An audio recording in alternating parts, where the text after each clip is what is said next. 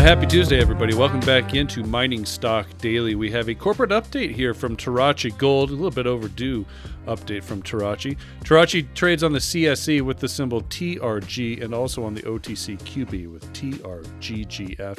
Happy to welcome back CEO of the company, Mr. Cameron Teamster. Cameron, good morning to you. Hi, Trevor. Long time no see. It has been quite some time. I think you caught up with Paul last month, so I think the last time you and I talked was back in the end of last year. So we got a little bit of an update to get to here on a number of different news releases that were published in the last couple of weeks. Let's start out with you released your plans for field exploration work at the La Texana property in Sonora, Mexico. Before we kind of get into the nitty-gritty of the exploration work you're undertaking, can you tell us about La Texana, where it's at, and really what kind of proposition this property has for you? So La Texana is part of our Tarachi project located in eastern Sonora. So we have an option to earn a number of different mining concessions in that Sierra Madre gold belt there in eastern Sonora. These are kind of in the neighborhood of the La India mine owned by Agnico Eagle, as well as Alamos Gold's Mulatos mine. But La Texana is a concession that we've never done any work on before. We don't really have any historic information from that concession either. It's 300 hectares in size. It's located basically halfway between the La India mine and Agnico Eagle's other undeveloped deposit called Tarachi. It's also just a couple kilometers west of their Cipriano deposit as well. So it's really right in the middle of the neighborhood with a number of both producing and undeveloped deposits there. But we really know very little information about it, so we're sending our geology crews there for about 45 days or so to really just do the initial exploration program and see what's there, understand the geology, do some structural mapping, and see if we can identify some future drill targets as well. Real greenfields exploration work here. Exactly. Yeah. Yeah. Can I tell you mentioned the time frame here? You 45 days on the ground, and what's the work look like? Just some basic ground sampling. Yeah, we've got a local geology team there in Mexico, so it's going to be a lot of geological mapping, structural mapping, sampling of outcrops as well. Probably not going to do much soil sampling at this stage, but possibly as a follow-up doing soil samples and geophysics as well, depending on what they identify in the first program. But they're probably going to be getting geared up to go out there at the end of the month here, and they'll be there for the month of March and part of April as well. Okay. Within this kind of corridor here, what are some things that, what does success look like this early work based on what you had seen what has been seen a lot in India and surrounding deposits? Yeah, certainly identifying, the favorable geology to host gold in this region, particularly the structures associated with that as well. Obviously a lot of the world's greatest, gold deposits are found at the intersection of mineralized structures. So certainly looking for any mineralization that comes out at surface as well, potentially any gold values associated with those outcrops based on the samples that they take would be, certainly the keys that we're looking for here in the first phase. Okay. So I'm sure you'll be publishing results later this year from whatever happens there on the ground here this spring. Exactly. Yeah, probably sometime in the spring once they come back and we get assays back, we'll be able to, come out with some of the results from that work. Okay, very good. Cameron, let's move on. Listen, that flagship Magistral project, you published the PEA, the technical PEA report last month, late January. I don't want to dive into the weeds too much on the PEA. We've had that discussion already on the podcast, but here's what's interesting. Ausenco has been working on that technical report, had worked on the technical report, continues to work with Tarachi. Here's the interesting twist here. You announced a $4 million private placement financing, and half of it, Ausenco, your engineering firms, is coming in. They're going to finance half of that whole package here. That's really significant. Yeah, we were really pleased to see Ausenco's interest in participating in Tarachi equity. As a result of that participation, they're going to hold about 9.9% of Tarachi stock at the end of this financing here. It's certainly a nice stamp of approval for us, at least on the technical side of the project, given that they did all of the technical work for that PEA and the economic model as well that goes with it. So they're certainly interested in backing the company and continuing to work with us as we put Magistral into production.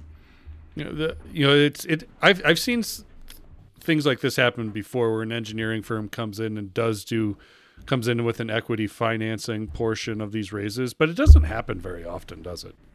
Not too often. I know Ausenco is doing it maybe a little more frequently than some of the other engineering firms. The fact that they're privately owned firm gives them probably a little more flexibility to do things like that compared to maybe publicly traded engineering firms. But they're certainly eager to get a little bit more involved, I think, in the equity side of ownership of projects as well. Okay. So what is next for Magistral? What's kind of underway here now that the PEA is reported and filed? What's next?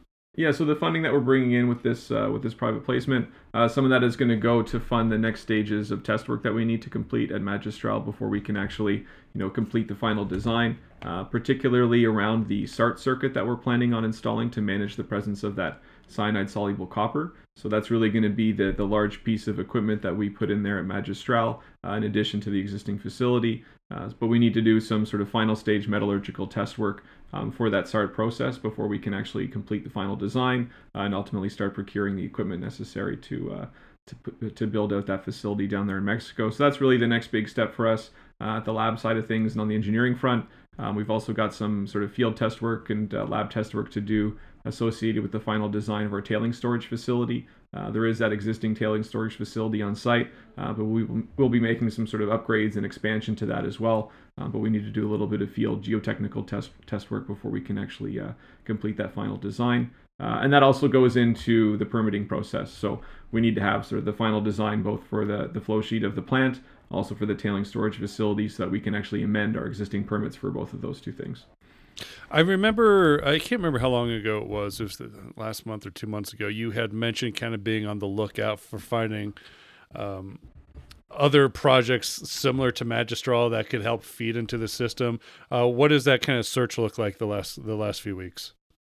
So with respect to additional feed to go into the Magistral mill and extend out the life of mine, there's some other tailings in the region that we know about, and we have looked at some sample work that the owners of that material have.